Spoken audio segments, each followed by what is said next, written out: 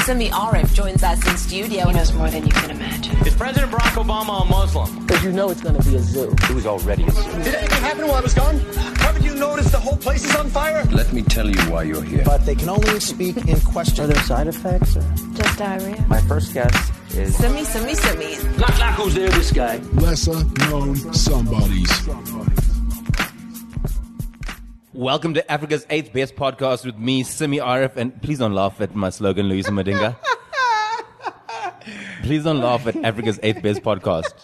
God, I feel like it's also Africa's 8th podcast. No, there's a lot of there's a lot of podcasts in Africa. In fact, you're actually counting too many. There's 5. I don't know what. Oh God. Okay, cool. It's Africa's 8th best podcast, lesser known somebodies, with me, Simmi Areff, and today I have the Tokoloshi of comedy. He's so short and funny. Please welcome Loyiso Madinga. Yay! Are you gonna put sound effects in this? No, I'm not. That's just how I do my thing. So that was it. That was the intro. Yeah. I mean, what were you expecting? Sound effects. No, this is not timber lunacy on the decks here. This is 2 microphones and 2 guys. There's as much as you're gonna get. Let's do it. I guess it's pure. It's pureness. All we have is your mic. Yeah. And okay, cool. Yeah, baby, I strip it down for you. I don't come here with bells and whistles. I come here just with the voice and the content. With the real shit. Yes. With the real shit. Now, if you guys don't know, Loyiso Madinga is a very successful stand-up comedian, as they say. He's won awards as comedians do these days, apparently.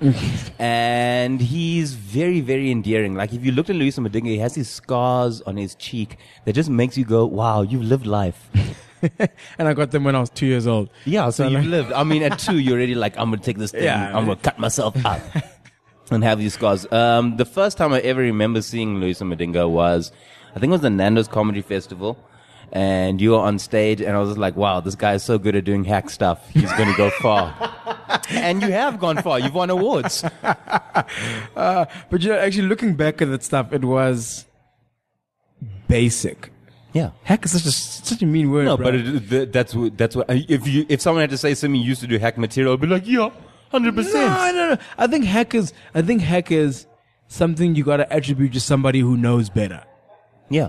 I know better now. I didn't know better then. Of course you didn't. You just started. Exactly. So it was basic shit. Everyone pretty much sounds the same when you start because it's surface. It's that stuff you've been laughing with your friends with, and then like CK says, you got to just keep digging. Keep digging deeper. Well, at that time, I thought at least 95% of the industry sounded exactly like Trevor. Like verbatim. Trevor. Yeah, they sounded exactly like the same formula. Everybody sounded. It's just like all these new guys that are coming up, like had watched 3 of the DVDs out and were like, yeah, this thing is possible.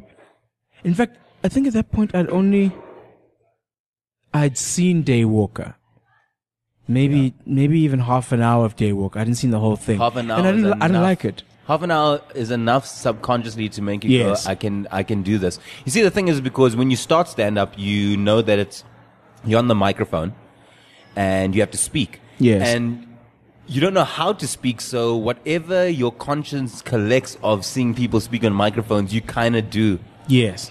It's a natural subconscious thing. Yes. No one really gets into the microphone and automatically knows how they're going to do their thing. But that's a thing that it's the weirdest well, it's like any art form, I guess. It's like that Miles Davis quote where he goes, you got to play a really long time to sound like yourself. Yeah. To play like yourself. So at first you're just doing the thing. You're just doing the laugh, make people laugh.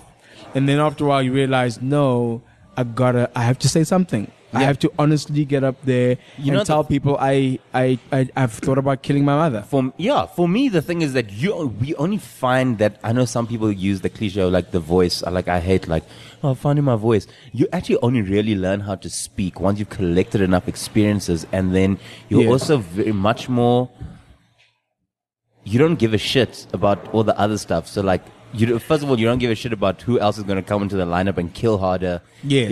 You don't give a shit about who's doing so much better than you at the moment. You just care about you are. And you actually only realize and get to that point much later. You never get to that point earlier. The earlier you get to the point, the more you become you quicker. Yes. But some guys, like for myself, only recently have I gone, yo, man, I just want to do the things that I do. Yes, I've got something to say. Yes. It's Kibuka said that to me.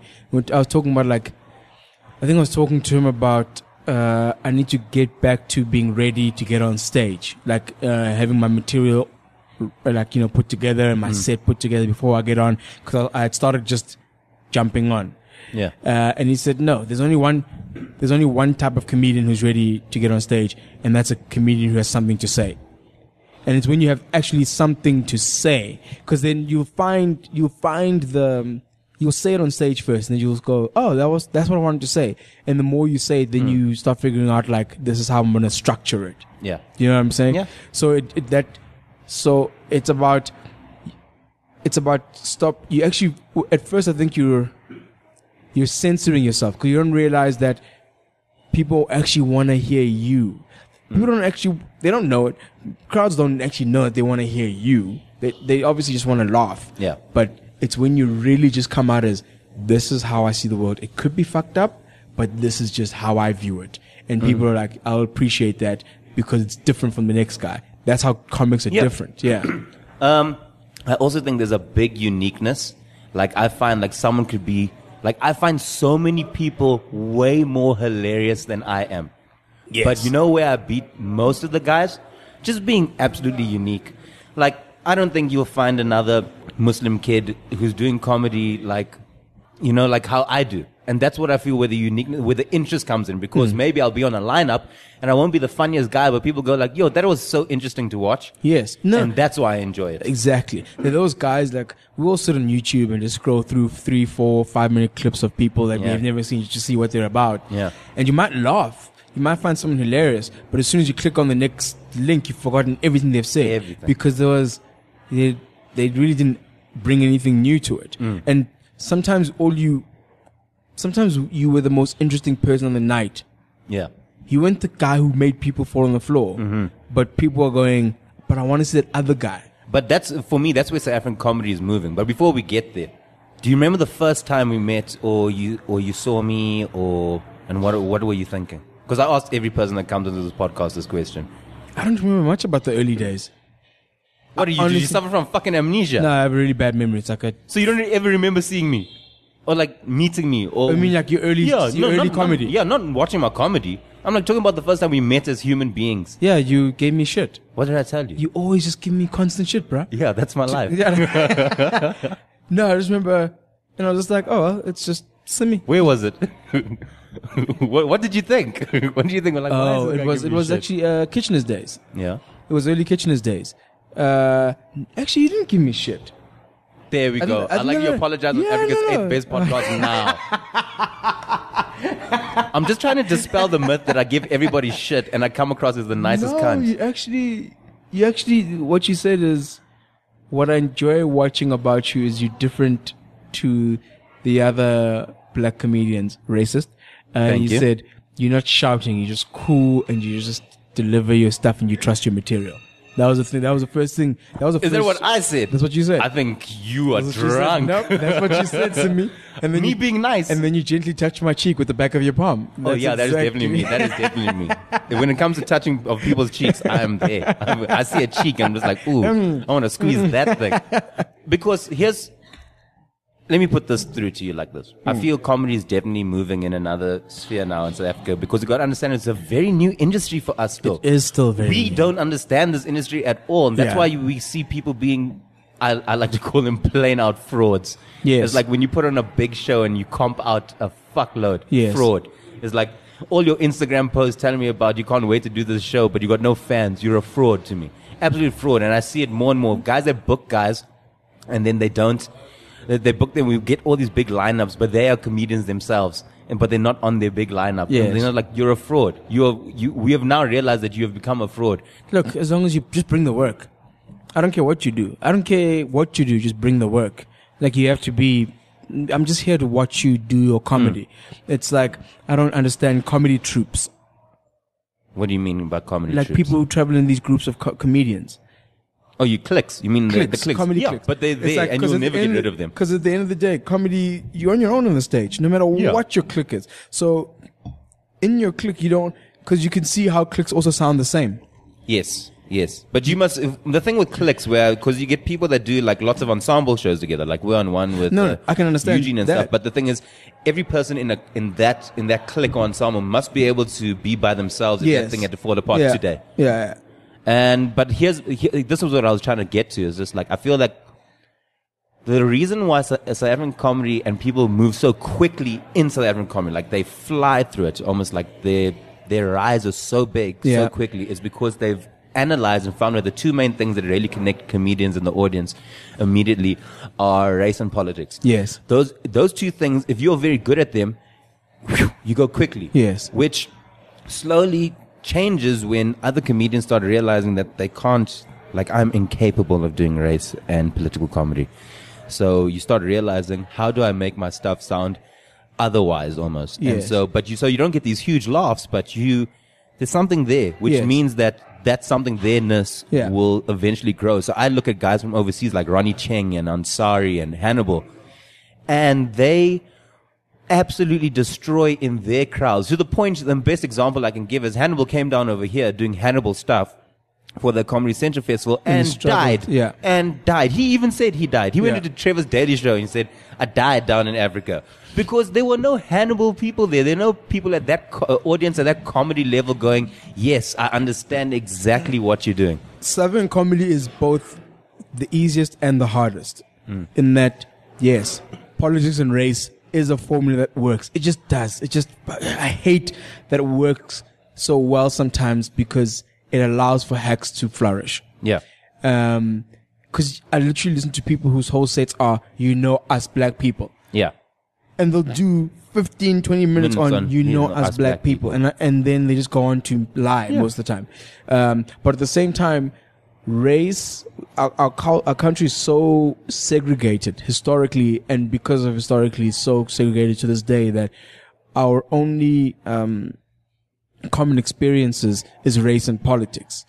And no, not to close everything else. I'm shaking my head while you say that. The only reason why I say that is because we as individuals don't look at that. So we can't say that we are above the audience. Surely there are people our age, younger than us, older than us, that also feel the same way than us, but don't have this access to comedy that others do. Yeah, it's a generational thing. But you got to understand, when you get into a crowd, a lot of the times it's a little higher than our generation and stuff for that broad appeal. Those are the topics that tend to get the most love. Sure. But I'm saying the reason why that is, and like if you look at different comedy markets, if you look at South Africans compared to the English, for example, I've watched many stand-up shows in England where the guy says, "What do you do, sir?" and the guy's like, "I'm a plumber." Here, you don't find plumbers watching gigs. Here, it's a very higher LSM. It's your people who access to gigs is limited. Yeah. Yeah. So if you go do like a big theater show, like a Nation Wild and stuff, the people that you there are working people. Like maybe they are probably doctors, lawyers, accountants, managers. Very few of them are blue guys. Collar. Yeah, very few of them are guys that are like, "Hey, I'm struggling to make a buck." It's very rare to go see, I don't know, a fucking electrician at a comedy show. But the industry is small, though. That's what I'm saying. It's growing. It is definitely going. It's infantile. Yes. It's just starting. And I know people say no, but it's been going on since the days of Cow and then the white people before. But in terms of it being an industry and not this, can you imagine an entire industry being 8-10 people? That's ridiculous. It's an industry. Ridiculous. And at the same time, we all know what it takes to really create that comedy. And it's about creating so many gigs so that a comic can work that much to create a really great product. And those gigs are only coming up now. The biggest problem that I feel, one of the problems, because it's all amalgamated really, is that we are living in two different parallel worlds when you want to do comedy. So I've got this thing now that I just branded as Braamfontein comedy. It's literally, so you Bannister, Kitchener's Bannister, Poppies. It's all Braamfontein type of style comedy. So it's like you could kill there. You can murder so hard at a Kitchener's or Poppies or Bannister. Unbelievable murder. But then you go to your own theater show that you put on and the gag doesn't work because the people that you've been murdering to have now conditioned you to only do that style of comedy. Yes. How many times have you been to Kitchener's and seen a Kumbula Kaya joke? This got very specific. But I'm just saying that because they knew that that's what the crowd laughs at. So then you get to a point where then you go perform in Edenvale or Parkers. Well, that's the thing. You do it around a Parkers and Kumbula Kaya, and people are like, I'm but sorry. That's just general intelligence in terms of understanding where you're at. You say it's and general also intelligence. it comes down to that. If you're gonna say I'm gonna work hard at this, right. As soon as you say that, you're forcing yourself to go into places where people aren't gonna always on your level, yes. Right? Which then makes you can do the same joke. You can grow your joke into a broader sphere. Mm-hmm. You know what I mean? It's not like Kumbula Kai is wrong, but if you're gigging hard, you can go, I can't just do it this way, where the people are literally looking at their clocks in my gig going, yes, but when you finish here, I'm going home to watch Kumbula Kai. Yeah. Right? So when you start gigging now in Krugersdorp and whatever, you go, okay, I need to tell this joke in this way to bring in more people. Mm-hmm. Cause for me, it's like with any art form, it's not about the what. The what, everyone's doing the same what. Yeah. It's about the how. Yeah. Right? That's what really makes you different. It's how you do it. So for me, it's like, it always goes back to, as soon as you go, I'm going to work hard. In this country especially, because in the States, you can still find your crowd everywhere you go. Everywhere you go. You know what I mean? Yeah. Like it's big enough for you to do that. Whereas here, as soon as you go, I'm going to work hard, you're putting yourself into some situations. You're going to go, all right, now I've got a bunch of Afrikaans people, conservative, also here, small working town. hard is once you've done, you can only do so many gigs here. We don't. Yes. It's not like every single day there's a different gig. There isn't. There in isn't. a week, you can tell. We can name the gigs and Yes. be done in a breath. Yes. So I feel like that concept of working hard, which we'll speak about now, because Yeah. I find that you are one of the hardest workers that I've seen. At least you show it on Instagram. I'm pretty blazing and lying about Yes, that shit. yeah, everybody is. I'll tell you a funny story about it afterwards. My thing is just like, I feel that our country's comedy scene, not everybody else's comedy scene, is that not enough people know about it. So when people say, hey, I'm just going to get a comedian for a corporate, they just get a comedian for a corporate. Also, we've made the system where corporates are our bread and butter. Yep. We cannot make money to support our lifestyle via a club gig. And the most blazing club gig, Kitchener's, doesn't pay you to. No. You literally go there for a good time, which is, I mean, that's cool. And the thing for me is that, like, I feel like that's where the system, the forefathers who made the system, went entirely wrong. Yes. So now we've landed up, and I'm like, I don't hold it against them. I'm just like, everybody needs to eat. So we've worked out the system now, like, where we do corporate comedy, and you have to be good enough to do corporate comedy, and then other guys only do club comedy. And then you take the next step and you become a corporate comedian, which is fine. I mean, if that's what you want to do. Personally, for me, when I started comedy, the word corporate was never in the dream. It was like, I wanted to be a stand-up comedian. Yes. At no point did I say I want to be a stand-up comedian who makes my living from corporates. Yes. At no point did it say that I want to be a stand-up comedian who only wants to do clubs. I just said I want to be a stand-up comedian. But now we've got to a point where there are more corporates paying your lifestyle than the proper theater moments, the proper club moments. And I don't think it's about demonizing corporate at all. I think comics forget that once you've got a skill of some sort, you got to figure out the business of your skill. Yeah. And we've got corporate. Cool. It's a thing. It's out there. Corporates know that comedians can MC a gig or come in and do or whatever.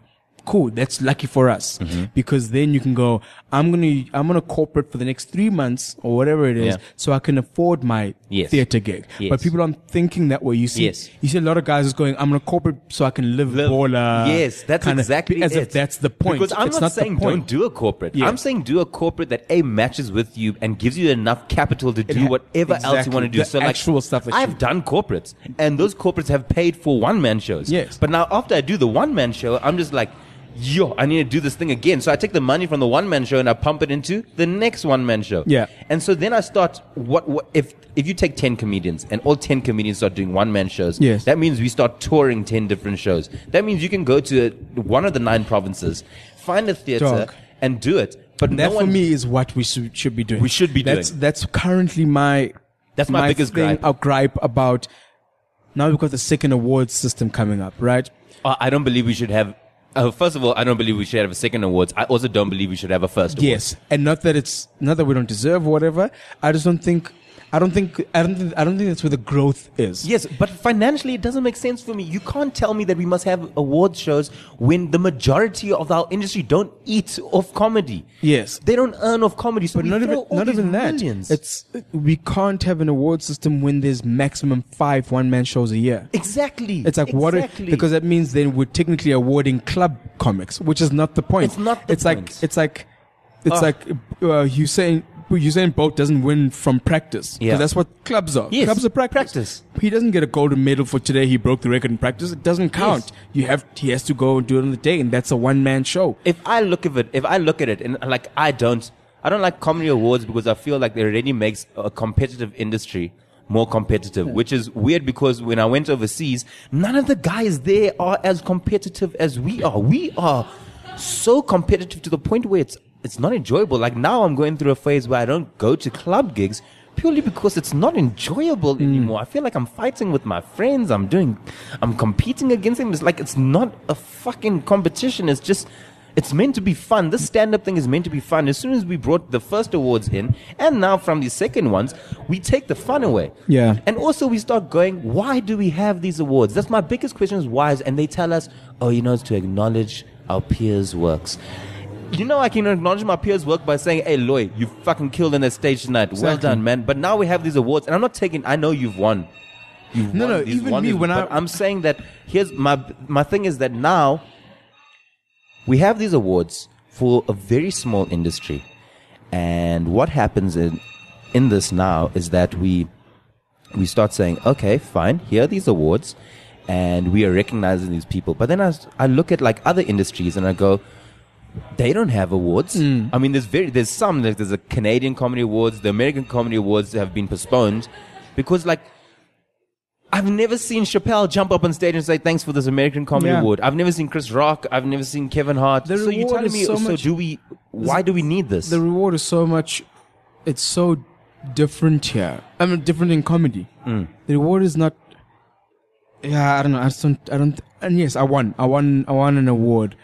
Let me put it this way. It comes nowhere near the actual doing. Of course. It does. I can name club gigs where there were 7 people where I'm like, if I could win an award or do that again, I'll do the club gig. Do that again, of course, every time. So, and then the spin-off of it, and I know these things take time to get the momentum so people believe in them and it grows a certain appeal to them, and people understand what the Oscars and stuff that are, what they carry, the weight with which they carry. But you can't start it off. It goes back to that thing of we can't be awarding club comics, which is what I was. I'm getting an award for killing in clubs. So that's what this award means. So when somebody who wins for putting on a one-man, putting in the work that it takes to do a one-man, is now in the same league as this guy who's doing 5-7 minutes. What does that one-man award mean? Now I'm in the newspaper. Like award-winning. If you're in clubs, no one knows you. Yeah. Like, no one knows you. You can't be performing at 20 people at a time. Yeah. And think that you're going to be in the newspaper now getting a feature, and people are like, oh, look, he won. It's like, who the hell is that guy? And that's what I felt. I realized that in the real world, it doesn't mean anything. Yeah. Sure, it's great to get an acknowledgement from your peers, but at the same time, it's also like it's a taste thing. I'm going to vote for my friends. It is. Not in a bad way, but because you really dig your friends' comedy. Yeah. Because comics is one of those things that comics aren't friends with each other until we see each other on stage. Like if you go, hey, here's my friend who's a comic, we're not going to be friends because we're comics. But if I see you on stage and I'm like, I like this guy's work, we'll probably be friends if we have a mutual respect for it. So that's what it really means. But I get that when I get off stage anywhere and the guys at the back go, I did what you did, man. I'm probably the most bitter person when it comes to awards because I'm sure when people hear this, they must think, wow, this guy is so bitter. He's never won an award. Yeah. But I'm also at the same time very intelligent. And here's the thing that kills me. How many millions of rands are thrown in by sponsors for these awards? There must be millions upon millions. They always tell us, oh, you know how much exposure you're going to get from coming to these awards? I'll tell you, 0. I've never gotten a fucking gig from being at any of the awards. I've never gotten a gig from winning the award. So you're telling me about this exposure that doesn't exist, but also at the same time, all that money, and only how many? Maybe 20 comedians earn a good enough living in this country, while the other 80 of us are scrambling or put this hustling thing in. You know, it's like, oh, it's your hustle. You have to pay your dues. No, man, I want to eat. Yeah. I want to eat. Why don't you take some of that money and we invest it? You know what the biggest surprising thing for me was? That Comedy Central Festival, end of December, the public got to see 60 comedians. Not just Jeff Ross and Hannibal. But that for me goes back to awards versus the work, because last year we had 2 festivals. Yes. Right? And they both worked. Yes. Why? Because it's about the work. Yes. And it's about growing. Yes. So all of a sudden you saw 60 at the one festival. There were 14 at the other. I'm playing. It was 20 odd, I think. It was about 30 something comics. Yeah. That's 90 comics. Yeah. Doing a festival because it's about the work. I don't care about your award. It doesn't make me laugh. Yeah. You know what I mean? And it just shows where it's most important. We had 2 festivals festivals November, for the first December, time that both worked Yeah. within 2 months. Yes. Within a month of each other. And that's where the proof was. Yes. Because people can say, this is what I got out of that. Yes. And I'm saying that the investment, the investment has to be more than acknowledging how good they are at comedy. That's my feeling to it. And just like, people don't understand people's stories. Like, people don't understand your story. I mean, you didn't start off, like I tell people, I've only had one job and I've got stuff from doing this job. I only have ever been a comedian and I got into radio via being a comedian. Yeah. I have no other skill set other than the skill sets that have taught me in my degrees that I don't practice. Yeah. So I don't have another skill set. So I had to say, Loyiso Madinga, you didn't start out as a comedian. You started out as something else. Yeah, I started off as a advertising guy. It's weird. Like, Tats and I went to the same school. I always tell the story. And tell us then. I've never heard the story, so you've never always told the story. We went to the same advertising college, right? What was it called? AAA. AAA, yeah. And we didn't know each other at the point. And some random guy who I'd never spoken to before comes up to me randomly and just goes, "So you think you're funny?" I was like, "What?" "Yeah, I've heard you making jokes and stuff in the corridors. Let's have a funny off. You prepare some 5 minutes, I'll prepare 5 minutes of funny, and then we'll get some people together and we'll do comedy." So I was like, this is weird, but it sounded like fun. I've always wanted to kind of do comedy. What the hell is a funny off? A funny off, bro. You wanted to have a funny off. That sounds like, and what a thug to just come up to you, dude, like that. It was just like, what? And be like, "Yo, man, I heard you making the rest of the class laugh." It was like, woo! He was like, "You got to stop making the rest of the class laugh. That's my gig. That's my turf. That's my gig." And to stop you, we're going to have this funny off. Like, I'm sorry, I don't think it's called a funny off. He wasn't even in my class. This guy is literally... Oh, you heard you laughing in the playground. Corridors, dog. Wow. Like, literally just like talking to my friends. Going between lectures. He's upset about me making funnies with my friends. Yo, man, that Loyiso Madinga guy's making people laugh. He's going down. It's going down now. But it's only 3 people. There's 3 Those too are many. my people. Those are my people. I make the people laugh with the advertising. So this guy does this, and then so we prepare 5 minutes, and the Friday after that we get people in a lecture room, and we do our thing. And I had so much fun, dude. Like I did like a 5, and it was a solid 5. And people laughed where I planned them to laugh. He died on his ass.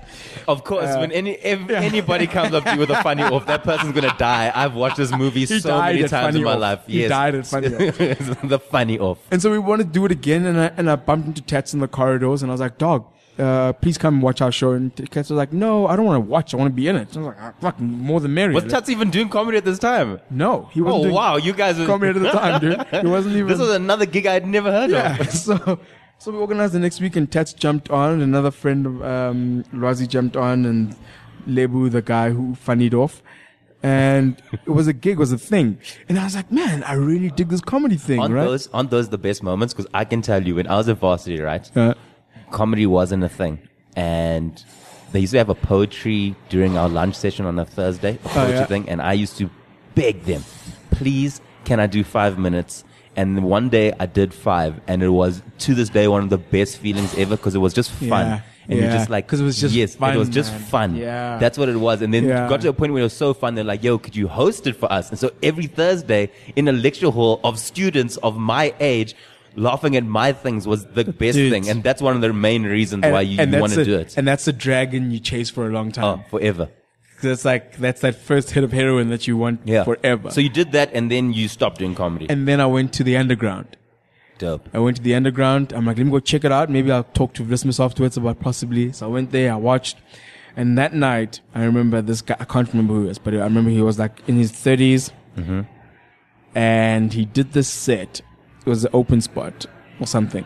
And describe him to me and I could tell him who he is. Just a white guy, man. White guy with a cap.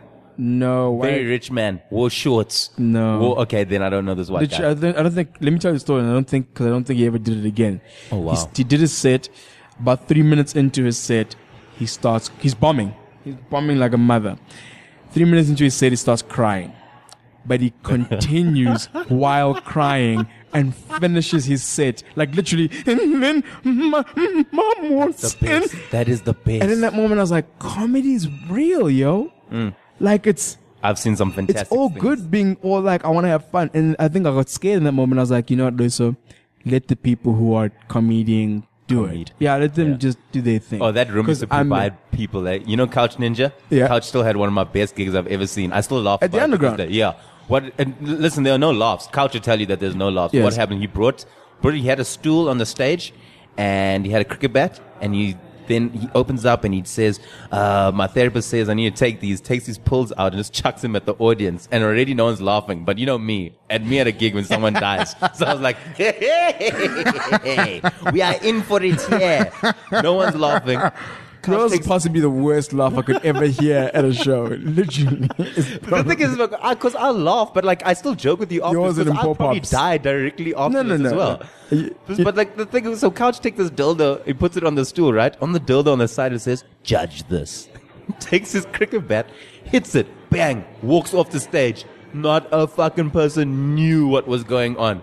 What? Not a person. To the point where Couch got off the stage, right? He went to come sit in the audience and people moved sideways. So he was by himself in a row. It was hilarious. So you took a break. You took a bit of a sabbatical. I just did advertising. And from day one in advertising, I was like, this is not the rest of my life. Yeah. I was just like, this can't be. Yeah. Like, I imagined the best case scenario. I said to myself, so you get to the top, you won awards, you run your own agency, it wins awards, it's one of the top ones. Are you happy at 50? And I was like, no, I'm miserable at 50. And then 2009, I quit my job, went on sabbatical, went traveling and shit, came back, ended up in advertising again. I was like, still, I gotta get out. Got out. I'd met Don. Mm-hmm. He had started comedy. He had started comedy. I went to his gigs to take photos, and I was like, "Fuck it, give me 5." He said, "Next month you get 5." I jumped on, and before I even said the first joke, when I got on, I was just like, "This is it." Like, so it wasn't about the laughs. It wasn't about, "Ooh, I want that feeling of laughter." I got on stage, and I was like, "This is the most right feeling I've ever had in my life." Yeah, it feels nice. This morning, I was just watching. I was watching Carmichael, and what I love about Carmichael, nice and slow, eh? yeah, it's like even in his one man, it feels like he's just working his material, as in like he's just feeling it out too. How much stand up do you watch, like stand up wise? I don't know I watch a lot. Like I watch like everything on Netflix. I'll watch things on YouTube. I'll watch a lot of stand up. I don't watch a lot. My attention span more than anything. So I watch a lot of like short clips. Mm-hmm. So I watch a lot of 5 to 10 minute sets. Yeah. That's what I want. So I can do that for hours, but I can't. But one man shows, I really have to be. I'm like an audience member when I watch your one man for. So I'm committed to you. I want to hear what you're saying. Yeah. So not many comics I'm willing to. Like I can listen to Amy Schumer for 10 minutes. Yeah, and then I'm like, I'm done. And then I'm like, I'm done. Yeah. But I can always listen to an hour of Bill Burr. But anyway, yeah. So I guess I do watch a lot.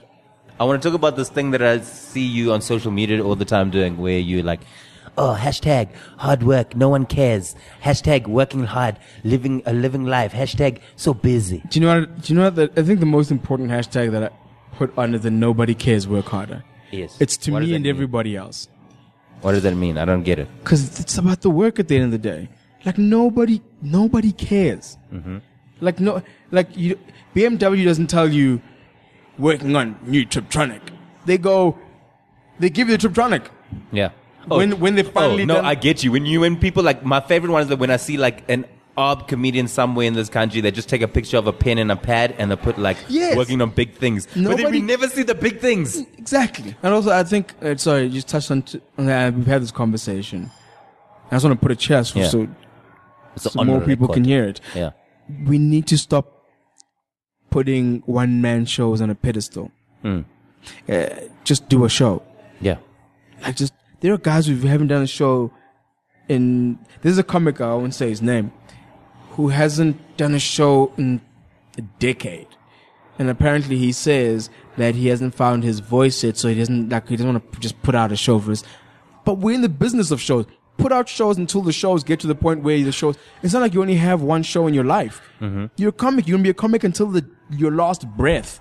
So just keep putting out shows, and maybe one day, like CK's been doing shows. Yeah. And only now do we totally get him and go crazy for CK. Exactly. But he had to keep putting out shows because that's the point of it all. Yes. That's exactly what we all want to do. Finish line.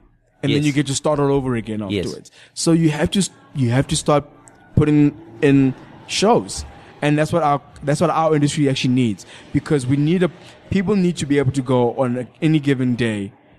You know what? I feel like watching a comedy hour. Not just a comedy bar show or whatever. People need to go, man, this weekend I got Friday night I'm free. Go online and find somebody's hour.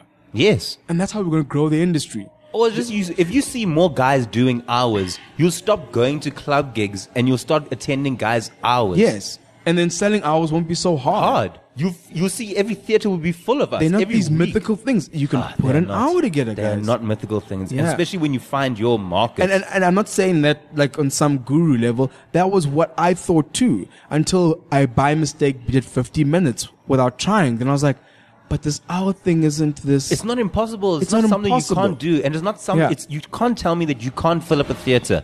If you do enough marketing, if your comedy is good enough that you can't fill up a theater and give your fans that have come to watch you that hour that you do. And not even just fans. Because the fan thing also inhibits people from actually doing a show, because we think, I don't have enough followers to think. And it's like, your followers, chances are they're not going to come to that show.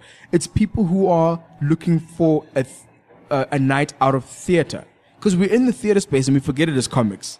Because sometimes you just go, I feel like going to watch theater, then you go online to go look what's on, you read a blurb and you go. You're not going, ooh, look, it's Kani again. Let's go to Kani because he's doing it. It's like, no, there's a small show. Let's go. It's in a 50-room seat. Let's go because I want to see a show. So people who are just looking to see something. They want to come to a show, not necessarily your show, but because your show is on, they're willing to come, and you can actually make fans at your one-man show. My thing recently is just to build a theater culture. That's why you've heard me say, I refuse to go take my gig to pop art because my fans don't go to pop art, but I will take my one man to a theater because I know my guys like a theater. I like a theater. Yeah. I like a theater with there's sound and lights. I'm not saying there's anything bad about pop art, but it's not for everybody. Yeah. Some people actually just need to go to a theater and put it on in a theater. I don't want to go perform in a casino. Unless the casino has the most baller theater. Yes. Then I will go. I will do a theater. If someone says, hey, come to Pretoria, I'll be like, cool. What theaters are in Pretoria? I'll come to you. If someone says, come to PE, I will come to you. Yeah. The thing about a one-man show that makes a one-man show for me is it's not like I watch some guys, and what makes a really good, memorable one-man show, right? Mm-hmm. Like the ones. We all know the ones, right? Mm-hmm.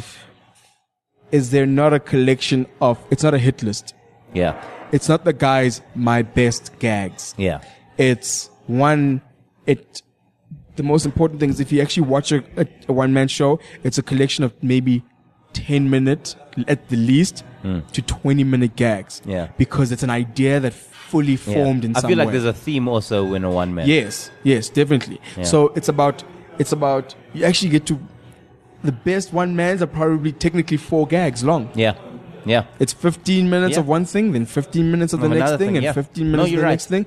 It's not just a collection of, Unless you're a one-liner guy and stuff like that. Yeah. But for those bigger, I like it when one-mans almost have themes, because then like, if I do, like, I love Ansari, I love Aziz, and every single time I watch Aziz is like his new hour is about a totally different hour topic. Do you know what I didn't like Aziz? I didn't understand him. That's what I realized. I thought I just Because didn't English like is him. your second language, right? Shut up. It's understandable. My American English is. If you go to audio, sketchy you at put best. subtitles and it come up pure Corsa for you. So I didn't until I watched his TV show. Master of None. Yeah. What a and show. then I got him. And then I went back to watch his comedy, and I like his comedy because I get him now. Yeah. It was Yeah. a weirdest process of watching someone. Let's talk about one more thing that you mentioned in WhatsApp earlier on. You said people got to ride the wave now before it dies down. Now explain what this wave is and how we ride it and how it and what do you mean by it dying? Bin waves. It's almost like. Explain it to me like I'm not a comedian, because I know what you mean. Yes. But I want to see if we're on the same level. Pure Munati was a wave. Okay. The time leading up to it and the time after that. Because between Pure Munati and Trevor going big, there was almost no comedy. Yeah. You can honestly say there was pretty much, in terms of perspective from the people. Mm-hmm. Like, people weren't talking about South African stand-up comedy. Mm-hmm. And everyone that you knew was from that wave. Yeah. Of Pure Monati guys and that time. Whether they were involved in Pure Monati or not, the people made their names during that time and then died out. And then Trevor blew up. And then that's when now you have a new group of people who are making their names now. It's gonna die out. It has to. I feel like we're there. It's like hip hop. Yeah. It's like any art form. I told you in WhatsApp, I feel like we are at that point now. I feel like it's not dead it's not dead, but it's like the door is closed in terms of who's entering the wave. Yeah. Now it's about producing the work to make that wave a thing. My feeling that's why the with one it man thing is so important. Here's my feeling on it. I just feel that because there's now so many of us and there are now so many other gigs, that we've now saturated it to the point where Braamfontein comedy, I can see the same lineup week in, week out. That is not sustainable. That is a good time if you want to do those gigs, but I should never look at a poster of a monthly gig and see 3 out of the 6 people on that lineup again. That tells me that now that we are going smaller and smaller, because that means we're not putting everybody on to the point where you're gonna get. So that's why you're saying it's dying. That's why I say it's dying. I should never That's ever. very true. I should never be able to go to a gig week after week and see the same people. Not the same jokes. I don't mind people doing the same jokes. I do same jokes all the time. But I should never be able to see the same people, because when I see the same people. So you say it speaks to the quality of who's around.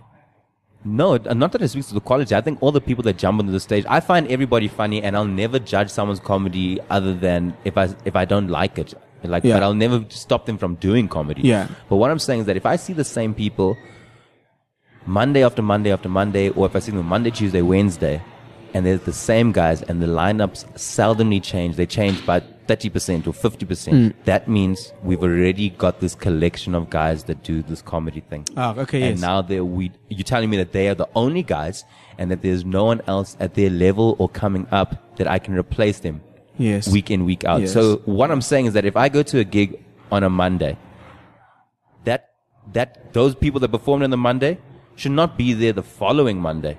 Yes, I hear you. If we're all given the same class of comedy, I'm not saying like if your gig is like a Monday night where everybody does new material, then so be it. You can kind of have maybe the same lineup, but I should never look at a proper once a month gig and go, a once a month. There's no excuse for that shit. Or like even bi-week, like I should never go, man, why is this, unless it's run by that person and they're the one person. They're the host, like the underground was. Yeah, but I'm just like, we should never have that. Yeah, because it just makes the circle. You're trying to tell me that these are the only guys on at the moment. Yeah, so out of these 12 people that we keep on circulating, and so you're saying the door's closed? Yeah, for me, the door's closed. The person who first put this on me is Kags had gone. Had gone on to, I think it was Morning Live or one of those programs, and they asked, what advice would you give to young guys who want to get into comedy? And Kak said, don't do it. Don't do it. It's over. The guys already, the guys who are in now, they're already in, and there's no more room for anybody. He literally said that. It's like, and the guy laughed and he's like, no, I'm not joking. Yeah. Like, people are already, yeah. The spots have been taken. Yes. There's the gap is, the gap is closed. Yeah. And at first I was just like, geez, Kak, you're a little bit, that's a bit mean. But then I was like, you know what? I'm watching guys and I'm going, Tats and I were talking, and Tats was like, it's so weird. We were given this room by the guys before us. Mm-hmm. And it's like, and he said, I'm watching the younger guys and I'm like, I don't know what to do for you as a guy who's done it before you. It's like, but the thing he's is, looking I also around and going, have the obligation to do something no, for you. for sure. It's not, I don't think Kags and them, that generation ever physically did anything for us, but their work opened up a world. Yes. And our work is almost like we're jumping onto something too, and there's only so much room on it. So it's like, I do have a solution though for it. The more we become, if we become lonely islands, so we become comfortable in the things that we do to keep our creativity going. I feel those are the things that make the waves ebb and flow. So like now you have this big wave and everybody's riding it. And then when there's a dip, not many people are riding this wave. And at the bottom of that dip, so people start doing other inventive things. So like, for example, they start, hey, let me do a podcast, or let me do a vlog, or let me start a YouTube channel. Is this you now just going, and that's why I'm this is the reason why it's Africa's 8th best podcast. You see, the thing is, once you start doing different things, but you still, because comedy is not just a stand-up I've been saying that. No, I haven't been saying that. What I'm saying is that us comics aren't producing enough. Yeah, 100%. And not just one-man shows. Yeah. We don't create content online. Yeah. We should be the guys, like I watch sitcoms and they're the worst things I've ever seen. And I hate to say it, but like I have to say it to go, guys, this is not the standard. And there's no comics writing on these things. Yeah. How? There are no comics with their own sitcom. How? You know what I mean? I feel that is definitely the next change. So we definitely have to start and there's enough examples to show that, guys, we can. Like when Don did his impersonation of AKA and Skumba did Casper. Yes, that was dope. Huge big. When he did the one with the so serious. Was Heath Ledger in Batman. It went big because we're the guys that are meant to be doing that. Exactly. We have the. It's a thing of taste. I forget, Kibuka gave me this quote where the guy talks about your taste will get you there. So we think of this in the same way we think of one-man shows, of these high-level, high-production. It takes you 10 years before you can do your first one. You know what I mean?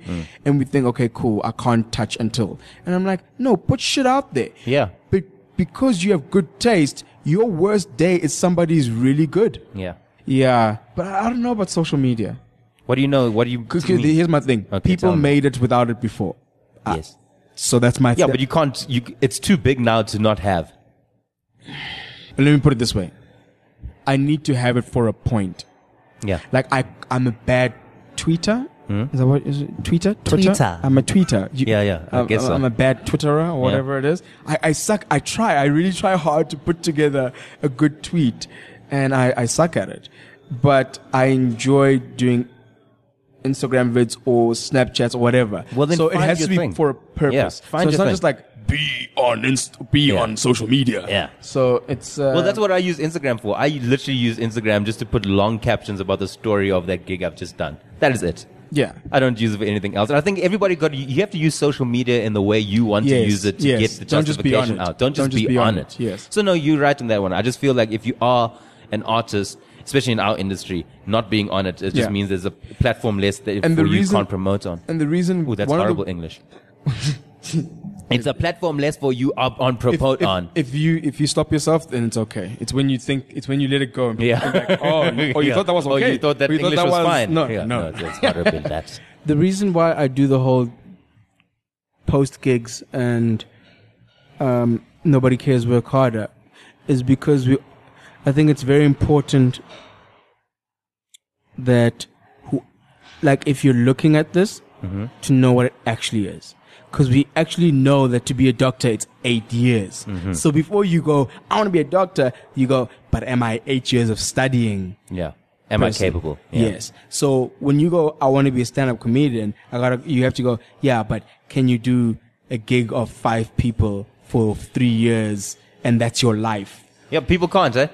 People can't. And so you have to show it. You gotta but that's the reason why this is what you gotta do. Yeah, that's what exactly with Instagram, that's exactly what I do. I'll take a picture and I'll post it up and I'll be like, yo, this is the thing. You know, when there's no one there listening to you or the gig is going bad and you're dying, people think, here's a thing that really irritates me. It's like people make us believe that we're not allowed to die. No, we're allowed to die. Yes. Yeah. They give you those awkward looks like, oh, this guy isn't doing so good. But also, I think it's more a comics thing. Comics just, oh, that guy died last night. Yeah, he's working. Yeah. It's not his, if you put on a shit show at your one-man show, then I can go, dude, why did you think that was a good show? Like, it's a bad show. Just, I don't care where you are, it's a bad show. Yes. And you should have worked harder towards it. Sure. Yes. But why, on some days you're going to get to gym and it's, all you can do is some curls and that's it. And you got to get out. That was that day. And I died last night. And you know what? That's just part of what I do. Well, it's been great having you on this podcast. It's been dope, man. I don't want to have you on again at least for another year because you don't want the door to be there's other closed. people. There's just so many other people other than you. It's just like if people are listening, please thank you for listening, and secondly, please subscribe so one day I can make money off this thing and afford to I don't know, just pay rent or something like that. I don't know. But thank you for being on the podcast, Lo. Thanks, man. This was dope. Thank you. Thank you so much. Simmi Areff joins us in studio. He knows more than you can imagine. Is President Barack Obama a Muslim? Because you know it's going to be a zoo. It was already a zoo. Did anything happen while I was gone? Haven't you noticed the whole place is on fire? Let me tell you why you're here. But they can only speak in question. Are there side effects? Or? Just diarrhea. My first guess is... Simmi. Like who's there, this guy? Lesser known somebodies.